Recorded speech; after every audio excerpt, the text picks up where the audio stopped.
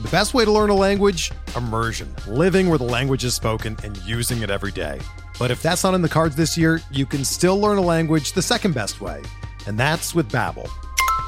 Be a better you in 2024 with Babbel, the science-backed language learning app that actually works. Don't pay hundreds of dollars for private tutors or waste hours on apps that don't really help you speak the language. Babbel's quick 10-minute lessons are handcrafted by over 200 language experts and help you start speaking a new language in as little as 3 weeks. Babbel's designed by real people for real conversations, and their tips and tools are approachable, accessible, rooted in real-life situations, and delivered with conversation-based teaching, so you're ready to practice what you've learned in the real world. Here's a special limited-time deal for our listeners. Right now, get up to 60% off your Babbel subscription at babbel.com/Blue Wire. That's 60% off at babbel.com/Blue Wire, spelled BABBEL.com/Blue Wire. Rules and restrictions apply.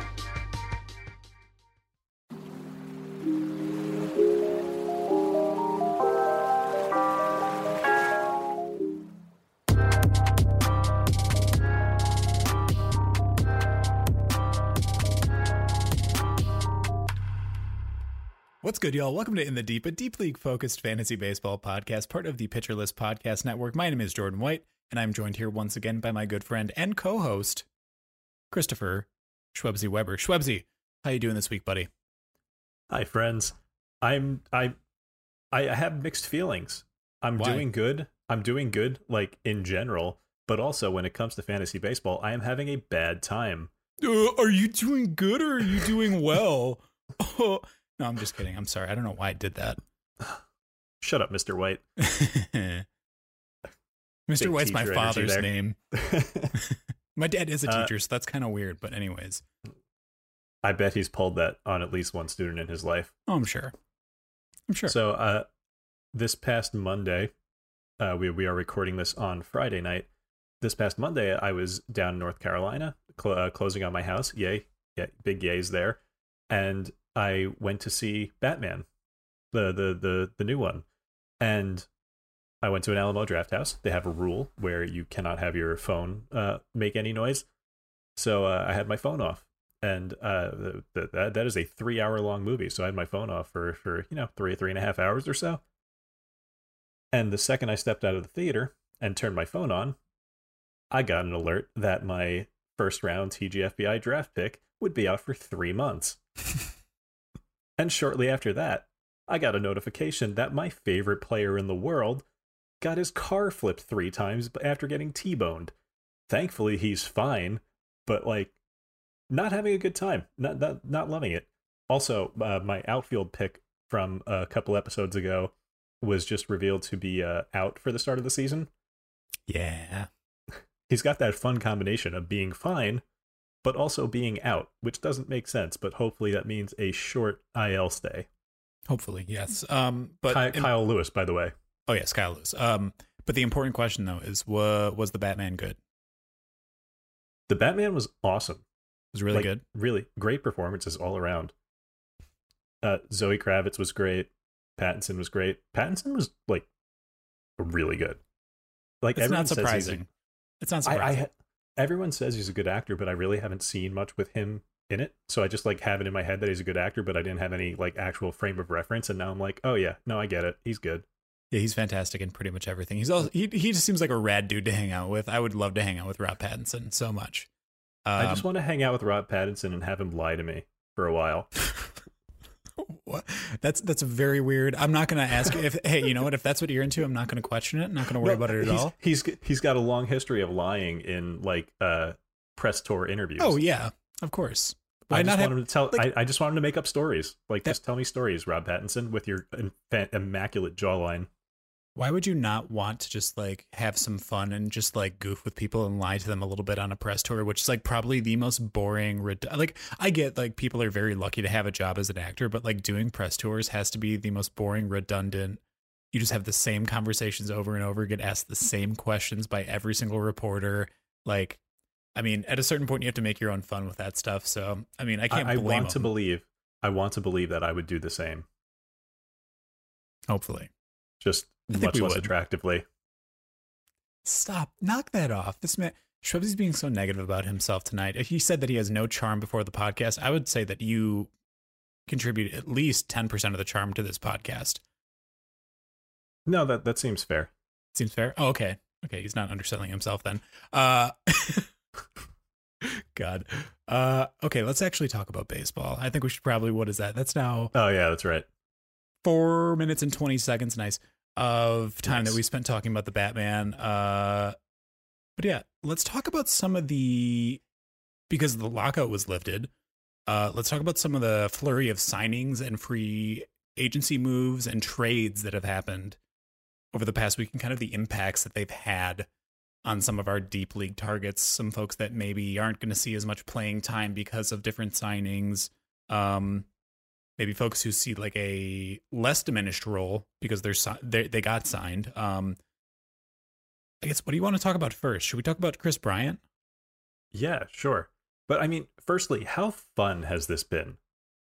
I actually kind of like it when it's kind of been condensed like this because there's so much happening so fast.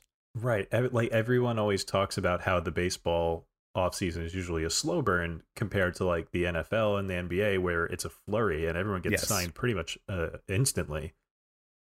But this has been a blast. Yeah, I kind of love it. Honestly, like I prefer it a little bit. Yeah, I mean, I could do without the lead up that we had this year, but the free agency itself has been awesome.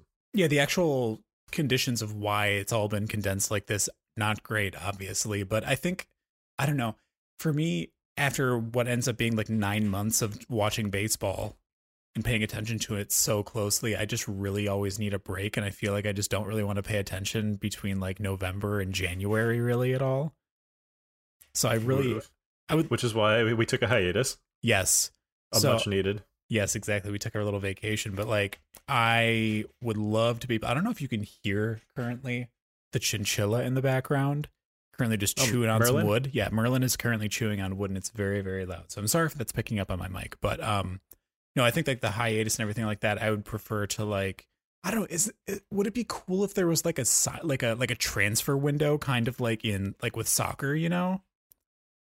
In baseball, like during the off season, rather than having it all be like, okay, you can start training throughout the entire off season. Instead, have it be like a transfer and signing window of like 2 months before the season starts, or like starting 2 months before spring training begins.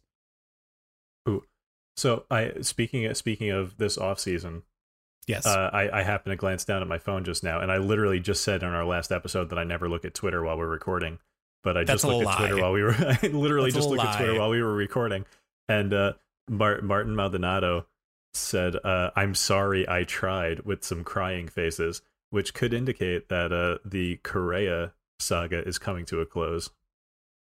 Oh, no. With Baltimore as a leading contender? Oh, my God. Man, okay, so that... I literally wrote in the notes about someone that I'm going to talk about tonight because the Correa thing... Well, actually, two people. The Correa thing might affect one or both of them. Or one or the other, I should say. It's not going to affect both of them because... he's going to sign on one team. But I'm very nervous to talk about my middle infielders because I feel like in the middle of us recording, news is going to break.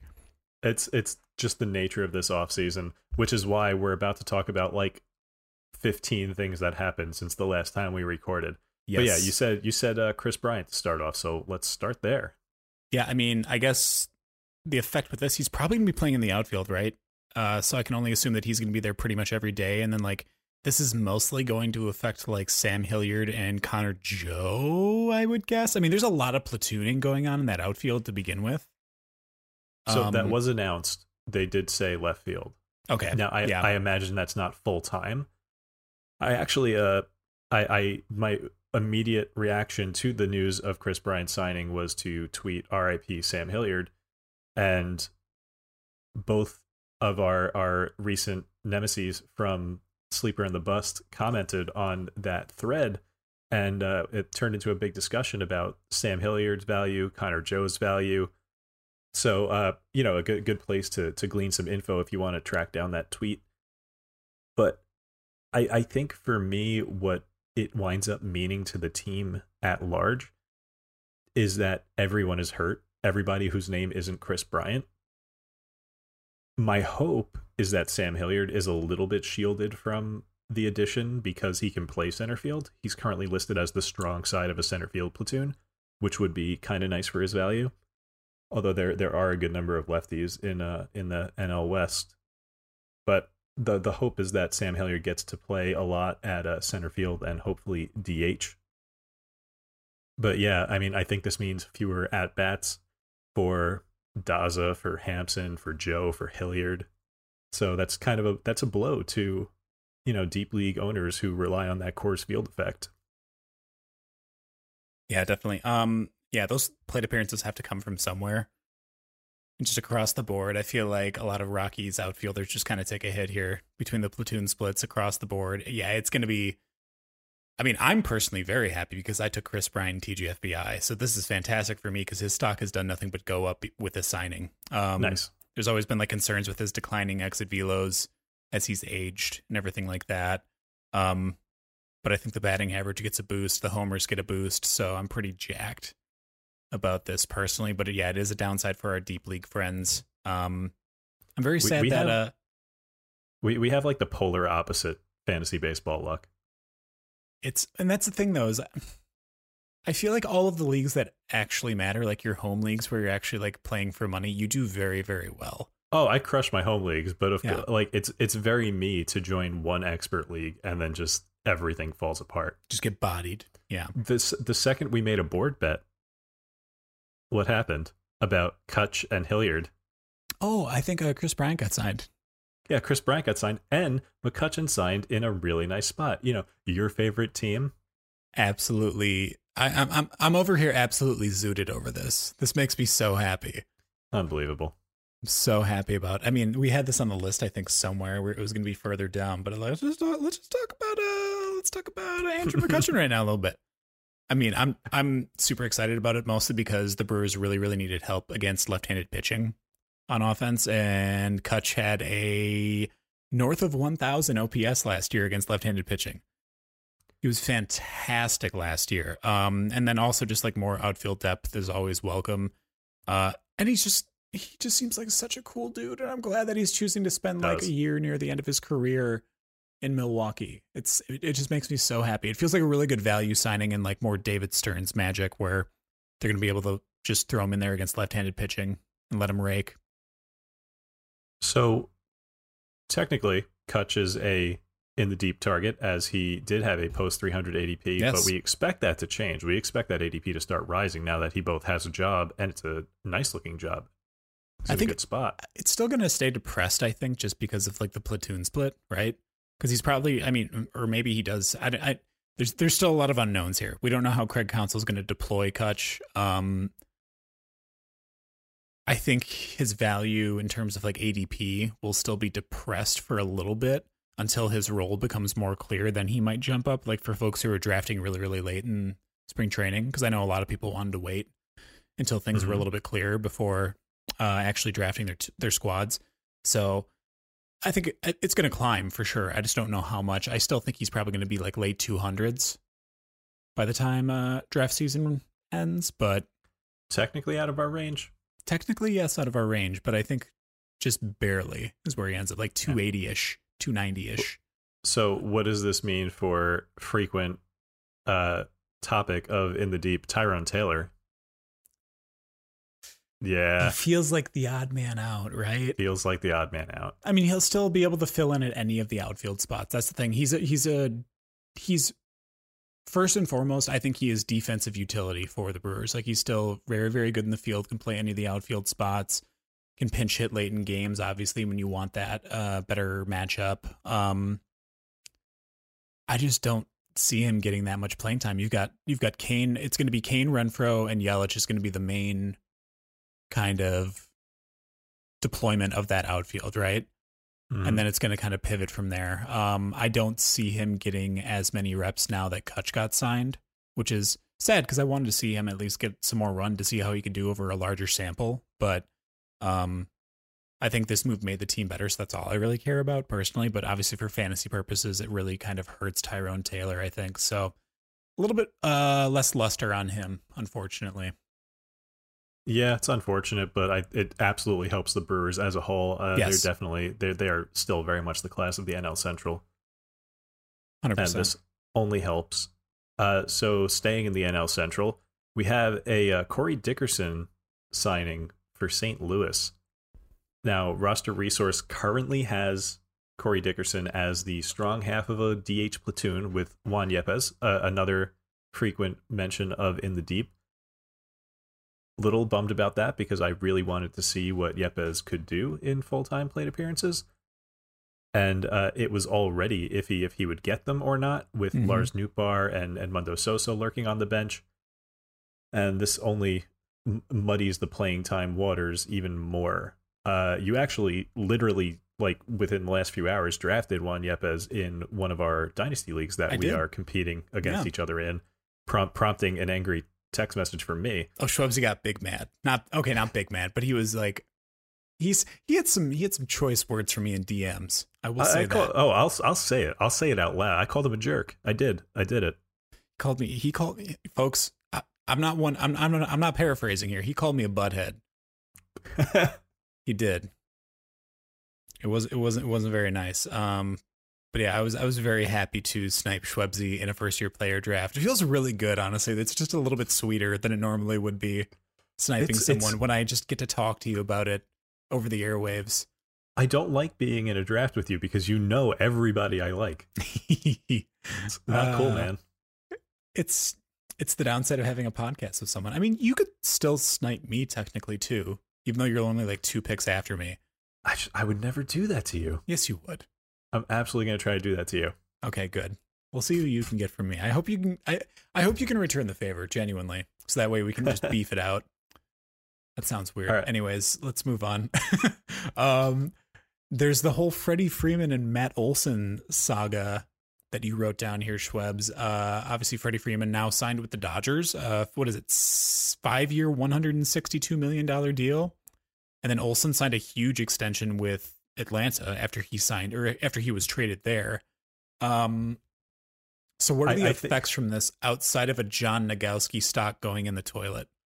Unbelievable. I hate to see my boy John Nagowski without a starting job now. I was so excited to see him get 650 plate appearances for Atlanta and hit like 300 with 2 home runs.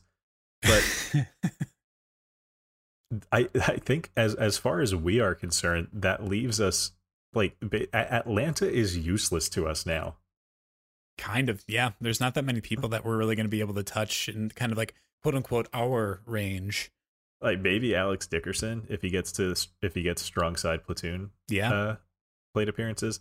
But yeah, I mean, we kind of just get to ignore Atlanta completely now. Same thing for the Dodgers, really. It's like I will say before we move on from Atlanta, something that we didn't put in the notes, but also now Will Smith stock is dropping. He's not in our area either, but because they signed Kenley Jansen tonight too, which is absolutely absurd. Just wild. Yeah, Anthopoulos. Gosh, wow, I couldn't say that to save my life. Alex Anthopoulos, just popping off currently. He is having an off season for sure. It's goofy. After absolutely nailing the trade deadline last year, he is carrying that momentum into this off season and just putting on a masterclass to my chagrin. Yes. So the Dodgers on the other side of that Freeman saga, also, we don't care. There's no one in that starting 9 because it's going to be like 1 through 9. I'm going to try to rattle it off the top of my head. So it's going to be Mookie, Trey Turner, Freeman. Oh God, I already lost. You're petering out after 3. That's a bad sign. That's a bad sign. Why am I like this right now? Justin Turner, Max Muncy, Will Smith, Chris Taylor, Cody Bellinger, AJ Pollock. God, that's such a disgusting lineup. Dude. Such a disgusting lineup. Like when AJ Pollock AJ Pollock is a genuinely very, very good hitter. Yeah. He would be a 9-hole hitter. Yeah. He would be hitting like 5th on a lot of teams, I feel like. Yeah, you're probably right. Honestly. Oh God. Anyways, yeah, that's going to be miserable. I don't envy anyone in the NL West this year. The Dodgers did do one other interesting thing today in signing Tyler Anderson. Ooh, that's closer to our range. So and take this with a grain of salt because we don't have we don't really have much news yet regarding lineup and rotation configurations. But Roster Resource currently has Tyler Anderson penciled in as the number 5 starter there. And if that winds up being the case, that is interesting because Tyler Anderson is very much a Toby. And a Toby in Los Angeles is cool because he's going to get lineup support, and it's a pretty nice pitcher's park. Yeah, it is quite literally a Tobey Maguire. Yep. Yeah. It I mean, if he gets to stay in LA all year, he could be Tobey Maguire, which is the best Toby. Yes, the bestest of the Tobys. Yeah, this is gonna be. It seems like they've signed a lot of these kind of like depth arms in LA. Like they haven't signed anyone like super blockbuster in terms. I mean, re-signing Kershaw is one thing, but it feels like they've got a lot of like these depth, like fringe SP 4 or 5 arms that they can kind of like reach to.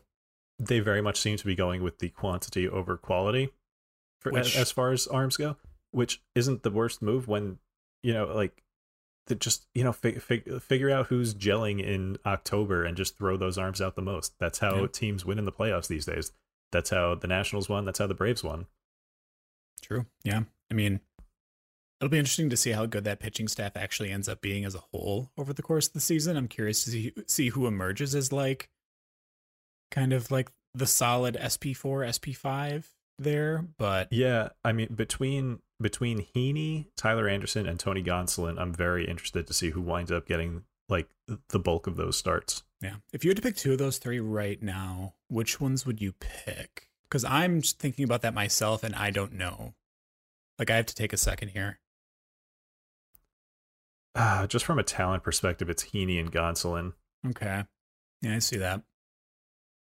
Like, because Tyler Anderson, like, if Heaney's clicking on all cylinders, he's not a Toby. He's better than that. It's like if he can get that home run problem under control, he suddenly becomes very, very rosterable.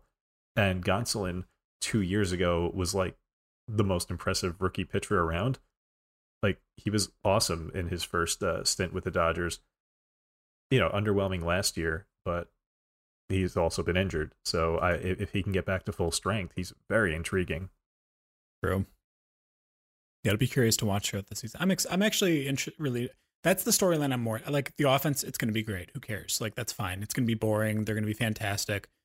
The pitching staff is what I'm going to be watching in LA. That's going to be fun to see. All right, let's go from starters to bullpen. So we have a few relievers that we want to talk about. Starting off with Andrew Chafin going to the Tigers. He's got to get some save opportunities at some point during the season, right? Like I know that Gregory Soto was still kind of like noted by AJ Hinch as the closer there. But I feel like at the first sign of trouble, Chafin and also maybe even like Michael Fulmer, who's someone that I was very excited about and thinking that he might get a chance at the job there at some point. I feel like one or both of them will get shots at it too. What do you think, Schwebs? It's going to be interesting because we look at Chafin as a very solid reliever and a threat to get saves. Mm-hmm. How many saves do you think he has in his career? I'm going to say less than 10. That is accurate. He has 8 saves in his career. Yeah. He's never had 5 like a of which came last role, year. But he hasn't. He's just been a solid pitcher out of the bullpen. Yeah. Right. So, but that never having a closer role is relevant because sometimes managers don't manage to the player. Sometimes they manage to the title or the implication of like their role or whatever. Yep. And Chafin's just always been viewed as a setup guy, and it's not always easy for those setup guys to actually earn those closer roles. I think he can. I think he absolutely can take that role and run with it. The question is if he gets it in the first place. He might be third in line. Soto was already named the closer prior to this. I can't imagine that signing an established setup guy is going to make you change that. Mm-hmm. And we all know, well, we both think that Fulmer has very good skills and should probably be the next man up, or was the next man up before this. Does this rearrange that pecking order? We have to find out. We just don't really know at this point. Yeah, it's a wait and see at this point. I feel like just like off rip, I feel like Chafin probably gets the second chance now over Fulmer, but I would love to be wrong about that because I thought that Fulmer showed flashes near the end of last year of being really, really excellent. So we'll see. All right, so let's talk about Alex Colomé going to the Rockies. Following in the long tradition of Rockies closers that you hate to roster. Yeah, I'm not interested particularly. In the proud footsteps of Daniel Bard and Carlos Estevez. Actually, we're kind of just assuming that Colomé takes this job. It's true. Last we heard, it was Estevez's job. We don't. We're assuming that Colomé takes it over, but we don't actually know that yet. Yeah, it's not a confirmed thing. Still, wait and see on that. Just pay attention. If there's any news that comes out about it, then act accordingly. But I would think that they wouldn't be signing Colomé to be like a setup man. I don't know. I guess, yeah. He's just another person to add to your list of late round save dart throws. Yeah, exactly. He has the fun. He has the fun thing of like, even if he has the closer role, he's still a dart throw because he could just have a 7 ERA. Oh God. Okay, I am very likely to have 0 shares. I hate saves so much sometimes. This is purely us doing our jobs and informing you of things that happened. I expect to have 0 shares of Colomé this year. Yeah, I'm probably going to pass 2 personally. I found myself in the few drafts that I have done so far. I found myself reaching for saves a little bit, getting like it's 1 or 2 a trend this year. Yeah, 1 or 2 arms, and then taking like 1 or 2 lottery tickets later on that can hopefully nab some throughout the year, or maybe can steal a role. But yeah, all right. And then lastly, let's talk about Ian Kennedy going to the Diamondbacks. So like Melancon signed there. We had Melancon signing with the D-backs, and now Ian Kennedy is there. Those are options 1 and 2. I'd assume that Melancon gets the first shot, and then Kennedy, if he falters, will be currently the setup man, and then the closer if Melancon goofs up at any point. That's my thinking. I don't know how many you're actually going to get out of Kennedy. I would say, Shubsy, over under on Ian Kennedy getting, let's say 12 saves this year. Under? Think so? Mm-hmm. Interesting. Maybe we'll make this a board bet. You said you wanted to do a board bet before the episode. You're making board bets now? I thought you were too scared to make board bets tonight, huh?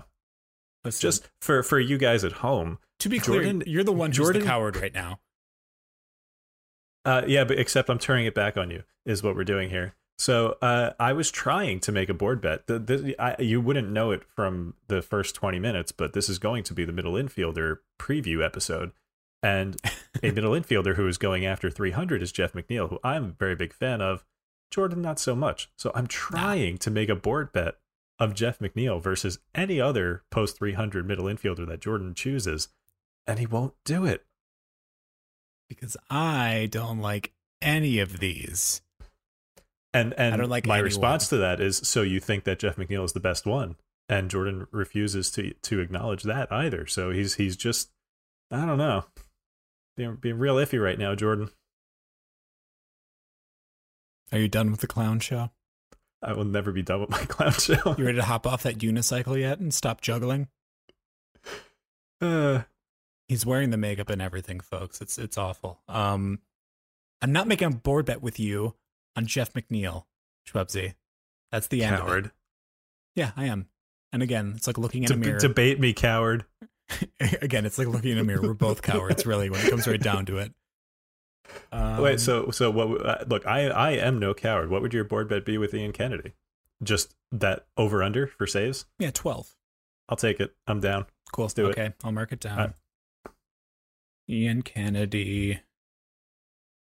I ain't no coward. 12 saves. Got it. Okay. Moving on. That's the last of the relievers that we could think to talk about right now. There is the Philadelphia Phillies bullpen, which is just, I don't know, it's like the best bullpen of 2018. It's something. Yeah, it's something. Like, they have Jose Alvarado, Jeurys Familia, Brad Hand, and Corey Knebel, of course. So Jordan and I both have shares of Corey Knebel and Gregory Soto in TGFBI. So our save situations are very tenuous. Dangerous. I mean, that's the thing too, is, I mean, I will say the good thing is that both, if I am to understand correctly, if I'm remembering, both Knable and Soto. We know that Soto is for sure. I know that for sure because I read the report that AJ Hinch said that he is still the closer, even after the signing of Chafin. And I believe that I read a report coming from Girardi saying that Knable was still slotted to be the closer to start the season. So at the very least, right. I think we both have the named closers to begin the season, which is good. And then we can just work the waiver wire from there appropriately. So that's nice. I mean, the scary thing about Philly's situation is that they have 1, 2, 3, 4 guys in their bullpen who aren't Knable, who have previous closing experience. So yes, yeah, that's something that's concerning to me. Although Familia is not what he used to be. Same for Brad Hand, and Jose Alvarado just walks so many people in spite of his electric arm or because of his electric arm. Yeah.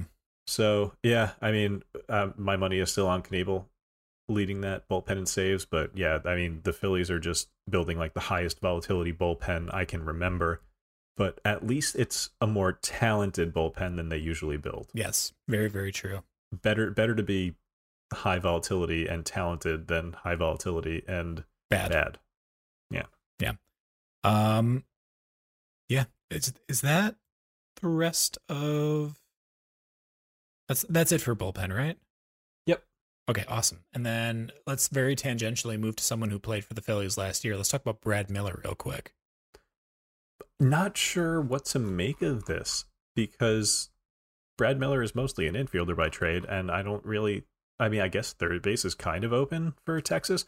I was very much getting ready to use this section as an opportunity to talk up Andy Ibanez because I feel like he's a nice underrated compiler and batting average guy, but now he might be in a weak side platoon with Brad Miller, so I don't feel confident shouting out Andy Ibanez anymore, unfortunately.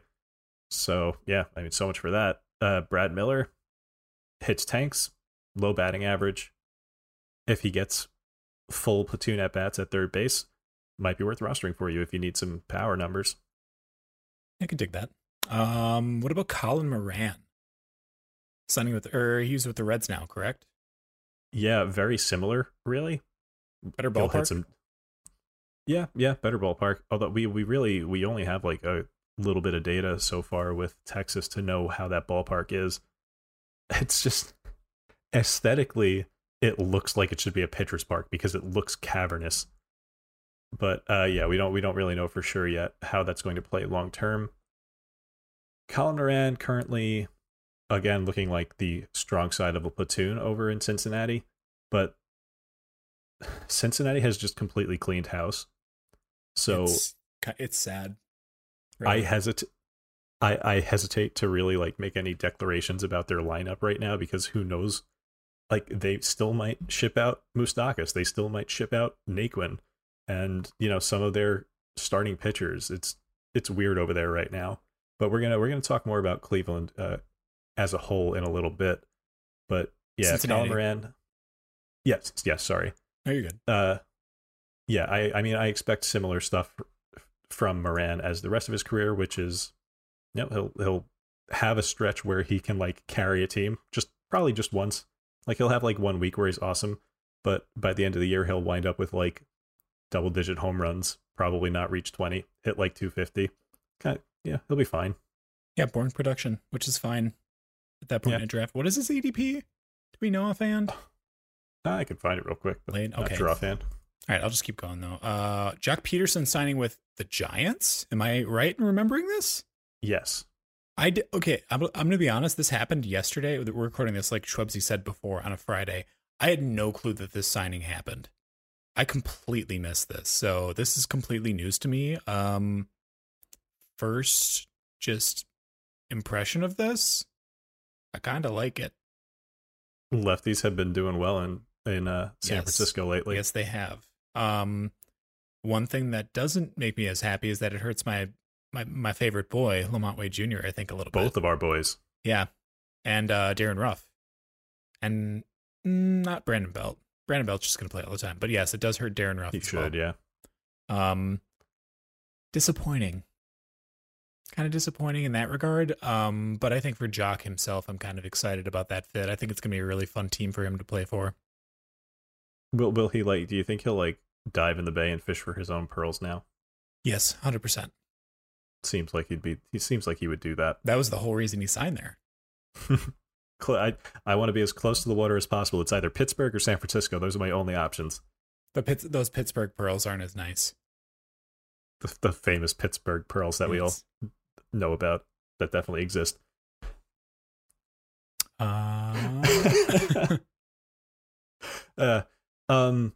So Jose Iglesias signed in Colorado, and this is one that I'm actually kind of interested in.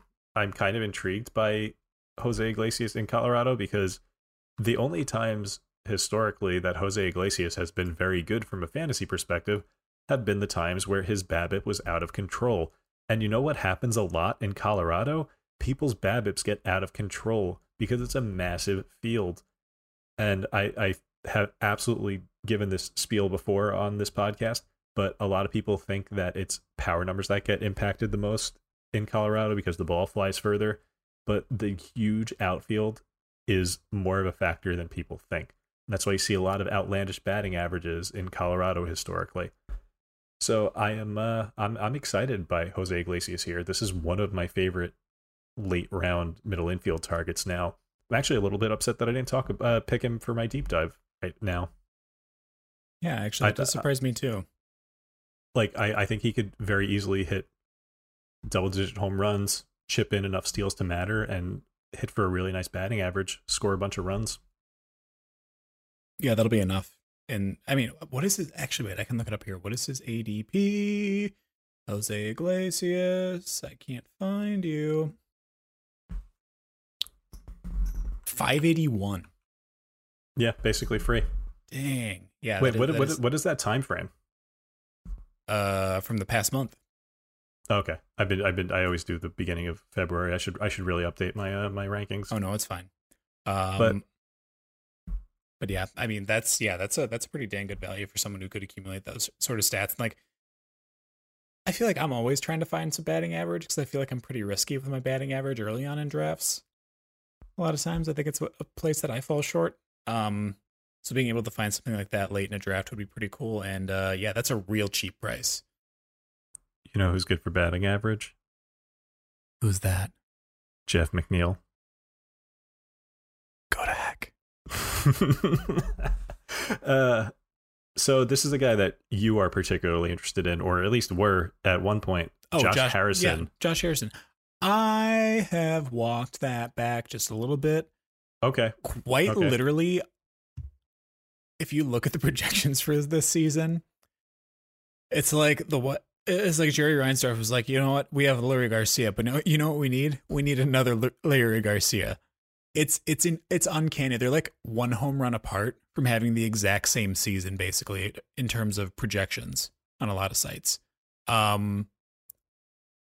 I think personally, this is mostly just really a really fun thing and a really good culture fit for that team. And I think he's going to be a great fit on the South Side, and he's going to be really, really fun to watch. I think it's a better real life baseball acquisition than it is for fantasy purposes. It's not going to boost anyone's stock a ton necessarily. But yeah, I mean, that's pretty much it. Mom, I want a Josh Harrison. We have a Josh Harrison at home already. Quite literally. It is uncanny how close their projections are. But yeah. Circling back to Oakland after they got rid of the Mats and yes, now are just stripped bare. Who sees a bump from that, Schwebzy? I mean, honestly, this could be an episode. We're about to talk about Oakland and Cincinnati, and we could very literally do an entire episode just on the calamity that has befallen these two lineups. But Oakland specifically, I think that the biggest beneficiaries of the raising of this team are Seth Brown, who hit 20 home runs in half a season last year, very quietly.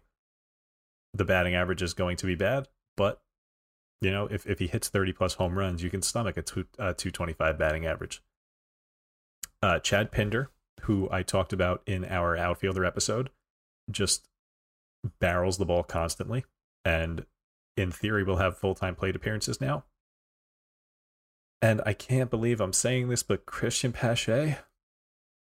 Ooh, that's a good one. He's not a good hitter, and it's a cavernous ballpark, so who knows if he has the oomph to get the ball out of there more than 10 times. But yeah, he also gets to play on the road sometimes, and he's got the speed to steal bases. He's a fantastic defender, which should in theory keep him on the diamond, and that's it. I don't have any more nice things to say about Christian Pache at this point in time, sadly. I felt bad for him when he found out he got traded. Some of the Twitter posts that he was making made me very sad because he was very clearly very committed to the Atlanta organization. Yeah, I feel like it's particularly hard on international signees who, you know, they grow up. They get drafted so young, they grow up with these organizations and then they're gone. It's got to be hard. Yeah, you know, like one team throughout your entire career. And like I think also being that young too probably doesn't help either. But yeah. All right, lastly here we have you put down Yusei Kikuchi going to the Jays. Before that, the Cincinnati disaster. Oh gosh, yeah, sorry, I skipped over that completely. So I'm going to talk, one of my deep dives is going to be on a Cincinnati Red player that is a beneficiary of the horrific things that have gone down there. I'm just trying to come up with more and more synonyms of really bad things to come up with, you know, the Athletics and Reds. All right, I have a hot take. Let's go. Let's hear it. I think Jake Fraley is this year's Robbie Grossman. No one has ever said that sentence before in the history. No one of has the world. ever said that sentence. Good God, that's a sentence that would only be uttered on our podcast. What in the world? I love it. No, I love it. That, I mean, you know how like in the fantasy baseball world, a lot of stuff gets repeated and just it's a little bit like an echo chamber. I want to believe that this is my first fully unique thing that no one else is on. Honestly, Schwebsy, this sounds like a sentence that a bot would come up with. I fed the Cincinnati Reds lineup into machine learning, and this is what it said. This is a Dave Zimborski tweet. No, yeah, I think Jake Fraley it can do 15 dingers, 15 stolen bases, and put up a strong OBP. Batting average is going to be bad, but I think he can absolutely give you those counting numbers. And we mentioned Colin Moran earlier. I think there's some cheap power there. Mike Moustakas, there's hope for a bounce back, but I'm not super optimistic there. And then, I mean, this is actually a fantastic segue. Oh, Yusei Kikuchi, I don't care. That's my Yusei Kikuchi take. Mikey Aheda's going to come for your head. I know. I liked Yusei Kikuchi last year. I did. He was one of my starting pitcher picks, and he started off really well and made me look really smart for like a month before completely falling apart after the sticky stuff ban. Maybe related, maybe not, maybe injury related, as Ahedo inferred. Yes. I think it is just a terrible match. The one, Toronto, Rogers Center is basically a neutral park. It's close enough to neutral that you can say that, except for one thing. Dingers. It's so easy to hit home runs there. And that is Kikuchi's one bugaboo. That's the one thing that he's really, really bad at, is allowing home runs. So I'm just not in on Toronto Yusei Kikuchi. I think the big thing for him always is his velo. Like if he is sitting around like 96 like he had a few times last season, he was fantastic. But once it dropped below like down to like 95, 94 or less, his ERA shot up super, super high. So the velo is the biggest thing for him. If you can like maintain that 96 mile per hour, he should be all right. But yeah, it's up in the air. I don't know. I'm medium on it. I'm not completely selling on Kikuchi yet. But I'm not bought in. All right. So I have one other Cincinnati Red that I would like to talk about, and this is actually going to be one of my deep dives. So we are going to segue into that right after this ad break.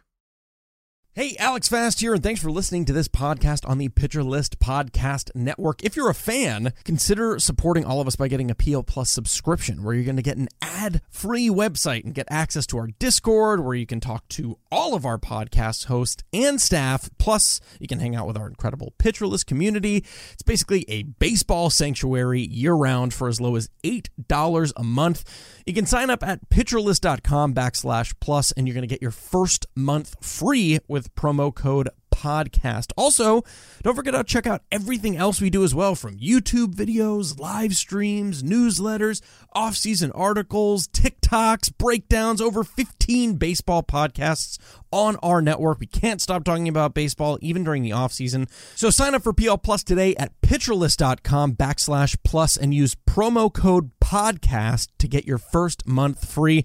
All right. Thanks for listening. Let's get back to the show. All right, and we are back. So, Schwebzy, let's dive into Jose Barrero. Take it away. Yes, formerly known as Jose Garcia. You may recognize that name from prospect lists, and then he suddenly disappeared because he has taken the name Jose Barrero now.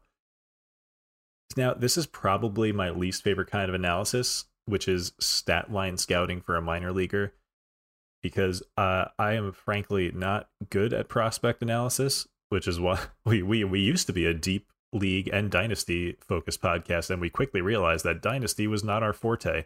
So that's why we took that part out of the title. But yeah, like anyone else, I can look at a Fangraphs page and pick out things I like and don't like about a player. But at the end of the day, I generally defer to the people who are much smarter than me regarding prospects. And those people are pretty consistent in their belief that Jose Barrero can really be something at the major league level.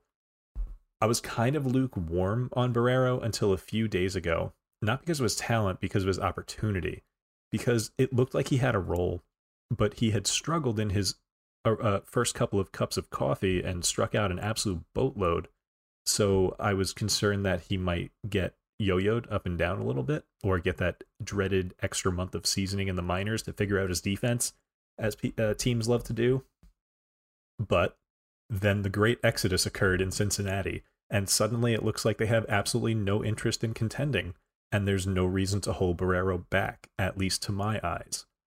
Charlie Goldsmith of the Cincinnati Enquirer reported after the big Winker-Suarez trade that Jose Barrero could be a major beneficiary of the newfound playing opportunities.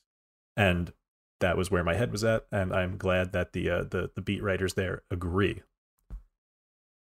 Roster Resource currently has Jose Barrero starting in the minors, but I do expect that to change in the coming weeks, especially if he performs even a little bit in spring training. Before exhausting his rookie eligibility in 2021, Barrero was the number 31 prospect in baseball with a 55 future value per Fangraphs, and Prospects Live also tagged him with a 55 future potential in their 2021 midseason update. If you look now, you will not see him on prospect lists because he has exhausted his prospect eligibility, no longer a rookie. So the carrying skills here should sound like music to fantasy managers' ears, because he checks a lot of major boxes for fantasy owners. He's got good power, he's got good speed, he's got good defense, and we like good defenders here on In the Deep because it keeps iffy players on the field. Last year, almost evenly split between Double and Triple A, Barrero hit 19 home runs and stole 16 bags, making it easy to dream about 2020 plus upside. And he paired that with a 300 batting average and perfectly cromulent plate discipline numbers, even improving his walk rate after jumping to Triple A. As with all young players, there's some risk here, but I love the potential, and we could be looking at a breakout similar to teammate Jonathan India if things break right. We love playing time here. Also, just about as much as you love the word cromulent, I've come to realize. I think that's probably one of your favorite words to use. I do love that word. To be fair, it's a freaking excellent word. It's a good word. It's a really, really good word. But yeah, the opportunity is there. And that's at this point in a draft, that's all you can really ask for. What is his ADP again? We know. Oh my God, I should know this. This man, 360 is his current ADP. So I mean, at that point, Professional draft, that podcasters. is, what is that? Math. Ooh, that's divisible by 15. So we know exactly when that is. That is the last pick of the 24th round. Thank you. Here we go. We did it. We Math. do this once a week. Every week we do this. You think we'd Here's a pick. Figure out what round that is. You think we get better at this at a certain point, but Nope. we strive for mediocrity here under the deep. We thrive in it.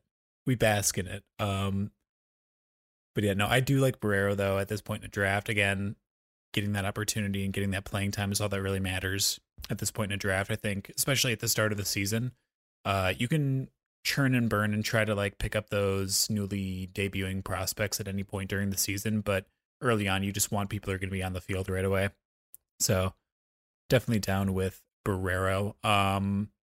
So you've got two players you want to talk about, and one of them is going to wind up useless. Maybe we know that, but we don't know which one. We don't know. We don't know which one. Well, yeah, I guess. Yeah, so this is we're talking about the current starting. Yeah, the current starting shortstops of both Houston and Baltimore. Yes, one of them I'm talking about as a second baseman because he does have second base eligibility. But I'm going to start with my shortstop. I'm going to start with Jeremy Pena. Current ADP is 446. I'm going to get that out of the way right away so that way we don't have to go looking for it again. So I don't surprise you and ask you about it later. Yeah, because I already said it, Schwebzy. I'll pop quiz you later about it. Don't worry.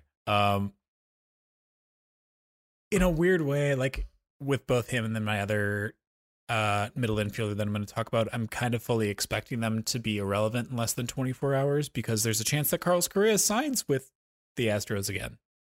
It could happen. But for now, Jeremy Pena is slated to be the starting shortstop for what I personally believe to be one of the best offenses in baseball still. Even though, like Schwebzy pointed out before we started recording, it is a bit top heavy, more top heavy than it used to be, but it's still very, very good top to bottom, I think. Pena's mostly been touted as a prospect for his glove, and like rightly so. He's a really good defender. But he showed some pop last year that was kind of uncharacteristic of his previous performances. Like he came back after the pandemic canceled season, essentially. He was at instructionals, I believe, and like showed some improvement there.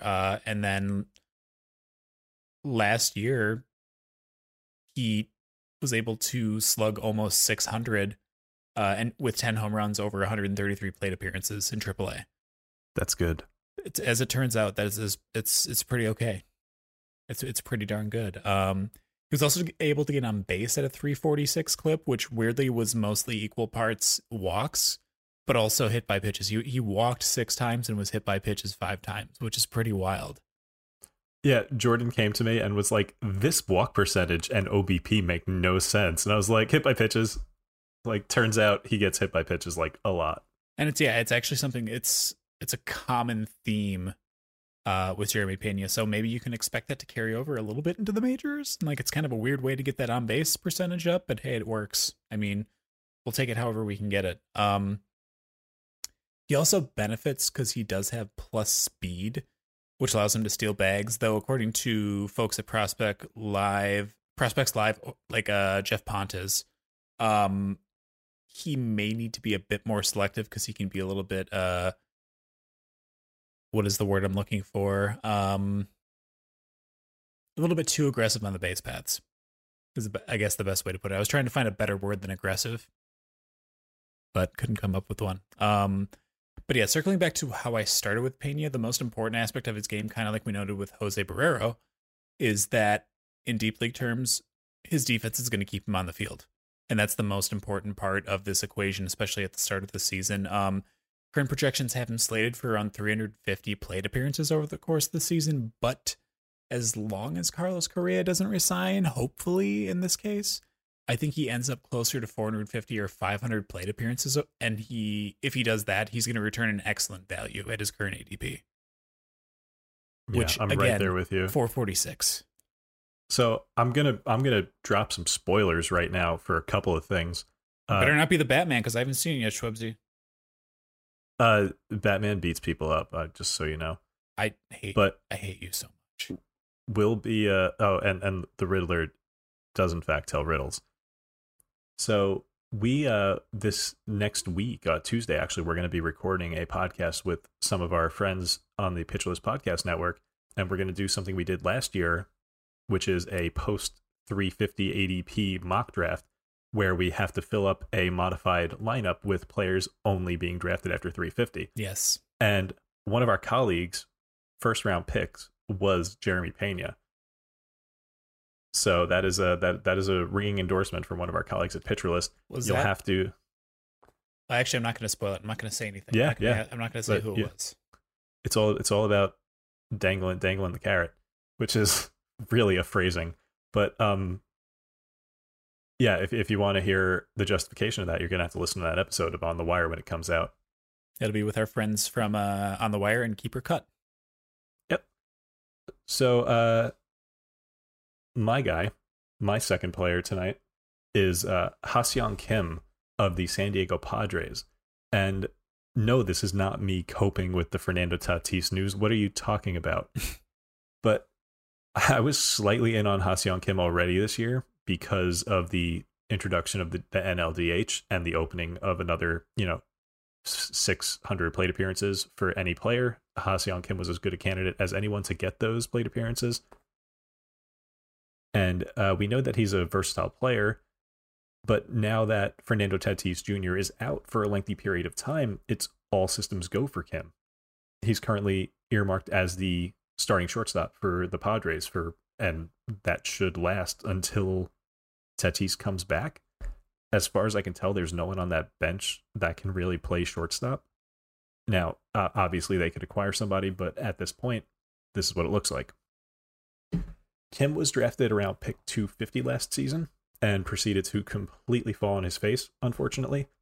There was a lot of talk in the offseason about how he was likely to struggle with MLB velocity coming over from the KBO, and unfortunately, not only did that play out as expected, but like many players, he struggled against sliders also. Did okay against breaking pitches, but off-speed pitches, but really had major issues with every other pitch type. The particularly discouraging part of that is that it wasn't just elite velocity that he had a problem with. Kim also struggled against more mediocre fastballs with an xWOBA of 281 against fastballs 93 miles an hour or slower. So this is not a Nathaniel Lowe situation where he just can't hit good velocity. He just cannot hit any velocity. So I really wish I had more nice things to say about his production in 2021. But Kim was really he was bad. There's no two ways about it. So why am I talking about him? Opportunity.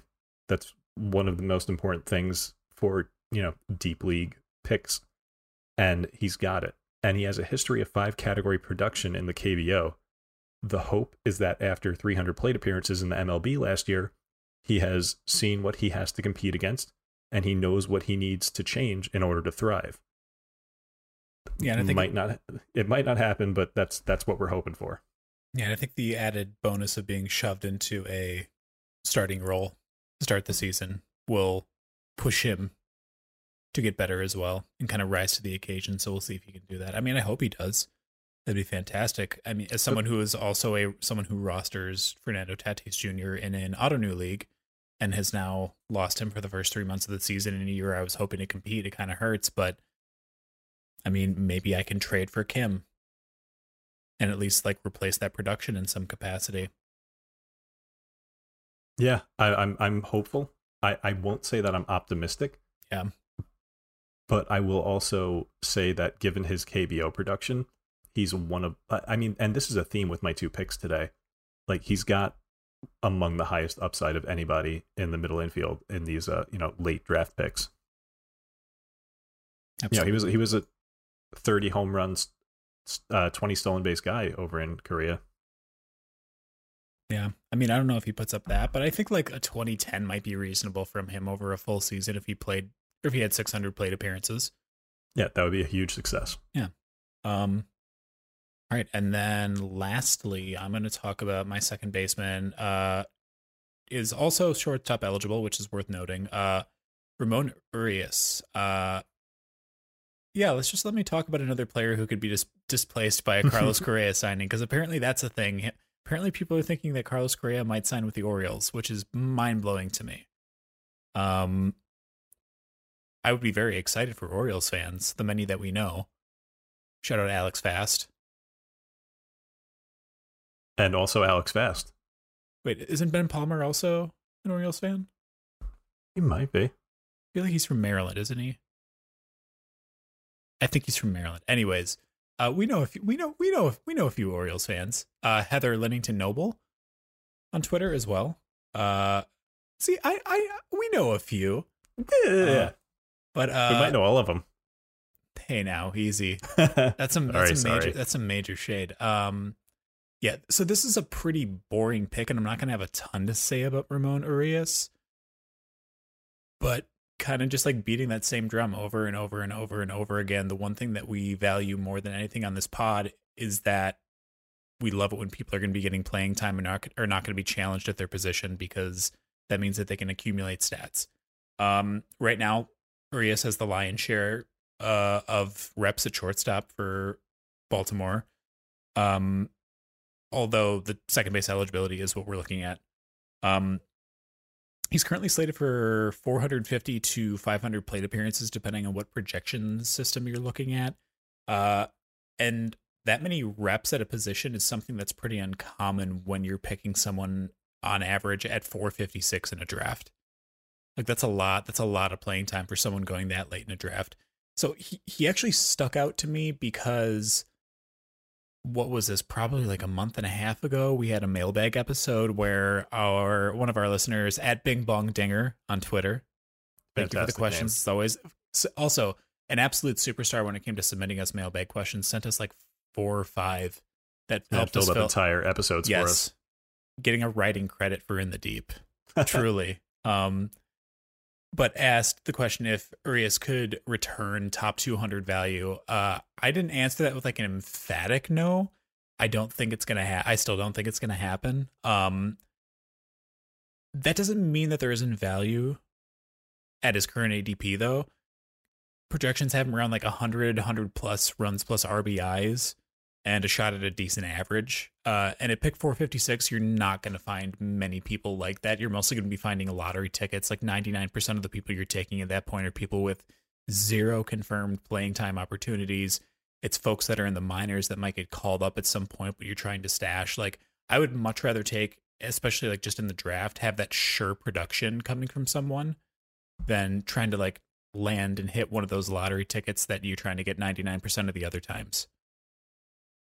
So, all right. Yeah.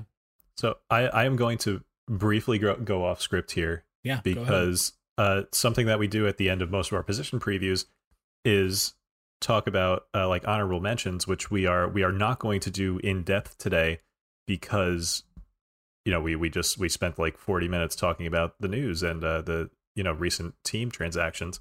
So what I would like to do here is I want to do a lightning round. Go for it. Something quick. For the first time ever, we are going to do something quickly that we say we are going to do quickly. I'm just going to blaze through some guys that I'm interested in post 300 that can bring certain things to your team. So at shortstop, we know David Fletcher is who he is. And same for JP Crawford. They both bring value to a team. If you need specific things, those specific things being very little power, batting average, and a few steals here and there. Edmundo Sosa is kind of intriguing in St. Louis because he has posted absurd exit velos at one point and great sprint speed. So in theory, he's got, you know, fantasy value there. I would caution because if you just look at his Savant page, you'll see a max exit velo that is really, really, really good. But he only did that like once. Otherwise, his exit velo was very, very mediocre. So I'm not as in on Edmundo Sosa as a lot of people. Tyler Wade, Jordan really likes because of the stolen base potential. Yes, 100%. I mean, like, again, he had like 130 plate appearances and he stole like 17 bases or something like that. Like Mondesi-esque. Yeah, it's gross. I mean, the thing is trying to find the times where he's actually going to play. If you're going to, like, this is basically a daily league move rather than a weekly league move because you don't know when he's going to get those opportunities. So keep that in mind. But interesting in terms of stolen base upside. Yep. And we are keeping a very close eye on the shortstop battle in Philadelphia. because whoever gets the job between Didi Gregorius and Bryson Stott, they are almost going to be worth rostering just because of the lineup. Yeah. I mean, that's the thing, too, is like Gregorius, I think, is going to absolutely have the job to start the year. I think that Stott eventually takes it from him, though, if he struggles even a bit. Like, and I don't know why I cannot get this out of my head. I am mildly interested in Nico Goodrum. And again, this is largely lineup based. I've been down that road. I don't know, man. I can't shake it. You know what? I think it's because of MLB The Show, because he had a card in MLB The Show last year that was very good, and it's stuck in my head, and I can't get it out. He's got that poisoned gamer brain. That's a good way to put it, really. But Nico is with Houston now, so he gets to benefit from that same lineup as Jeremy Pena in theory. So if Carlos Correa does spurn Houston, I expect Nico to pick up some utility guy plate appearances, chip in a few home runs, a few steals. Not a bad option if you are desperate, I don't think. Same for Alcides Escobar, although he is more of the boring variety where he'll give you an empty batting average, some counting stats.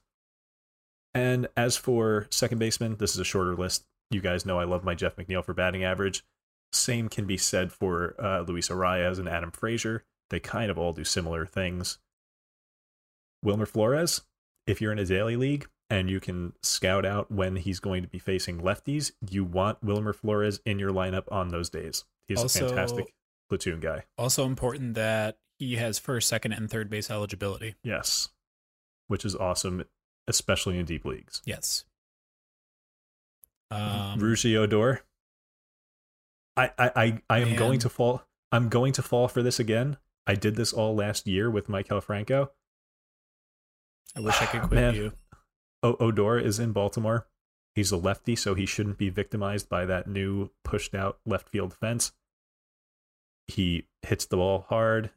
He steals bases. He might do some fantasy things. He's not going to be a good real life player, but he might do some things for your fantasy team. If Robbie Cano is healthy for any amount of time, he is incredibly likely to outproduce his draft slot. It will not be hard to outproduce that draft slot. Right. But yeah, he's at 475 right now. Yeah, I think if he stays healthy, he hits, but that's just, the health is maybe a bigger question mark with him than any other player we've talked about. Tommy La Stella, strong lefty platoon bat. We kind of know what he does, and it's the Giants, so they will use him to the best of his capabilities in theory. So he's another one like Wilmer Flores where you need to monitor the lineups. Yeah, he'll be leading off when he is in the lineup most times, so that's going to be some run opportunity there, which is nice. And I want to say Andy Ibanez again. Okay. Because if Brad Miller doesn't pan out, which he may or may not, then that third base spot should be all Andy Ibanez's. And I really like what he brings to the table as a deep league target, because he's just one of those steady guys. He'll hit like 260 or 270 and get you some counting stats. But there was also that tweet before we started recording that we're not sure if it's from a reputable source or not, but saying that Trevor Story might be interested in signing with the Rangers. What happens then? I was actually trying to will that to happen by saying that I like Ibanez. Oh, okay. Well, trying to reverse jinx it. Yes, the reverse Schwebzy. Very good. Very nice. Yes. All right, that's going to be it for this week's episode of In the Deep. Thank you all so much for joining us once again. If you like the show, be sure to give us a like and give us a 5-star review on your podcast platform of choice. Oh, wait, Schwebzy's raising his hand. Like a good boy, I am raising my hand. Breaking news, which you will probably have heard by the time you listen to this podcast. Oh, God, I hope I'm not being baited by a fake podcast, a fake Twitter account. MLB source, free agent shortstop Carlos Correa has reached an agreement with the Minnesota Twins on a 3-year deal worth $105 million with opt-outs after the first 2 years. Oh, wow. I don't know who Mark Berman is. I don't know if he's reputable or not. Well, Luis Arias got a check mark. Luis Arias just got way worse. And goodbye, probably Jose Miranda stock, too. Yeah, that's true. Man. Well, that was a good bomb to drop at the end of the episode. Drop Mike. I'm out. Drop Mike. He's out. All right. Picking up where I left off before I was so appropriately interrupted. Be sure to give us a 5-star review on your podcast platform of choice. If you like the show, we would appreciate it. Stitcher, Apple, Spotify, wherever you listen. And also, if you like the show, feel free to follow us on Twitter at InTheDeepPL, or myself, Bunt Singles, or Schwebzy. That's Schwebzy, SHWEBSI, for more baseball and non-baseball content, really. And with that, we'll talk to you next week. Schwebzy, send them out. Bye, friends.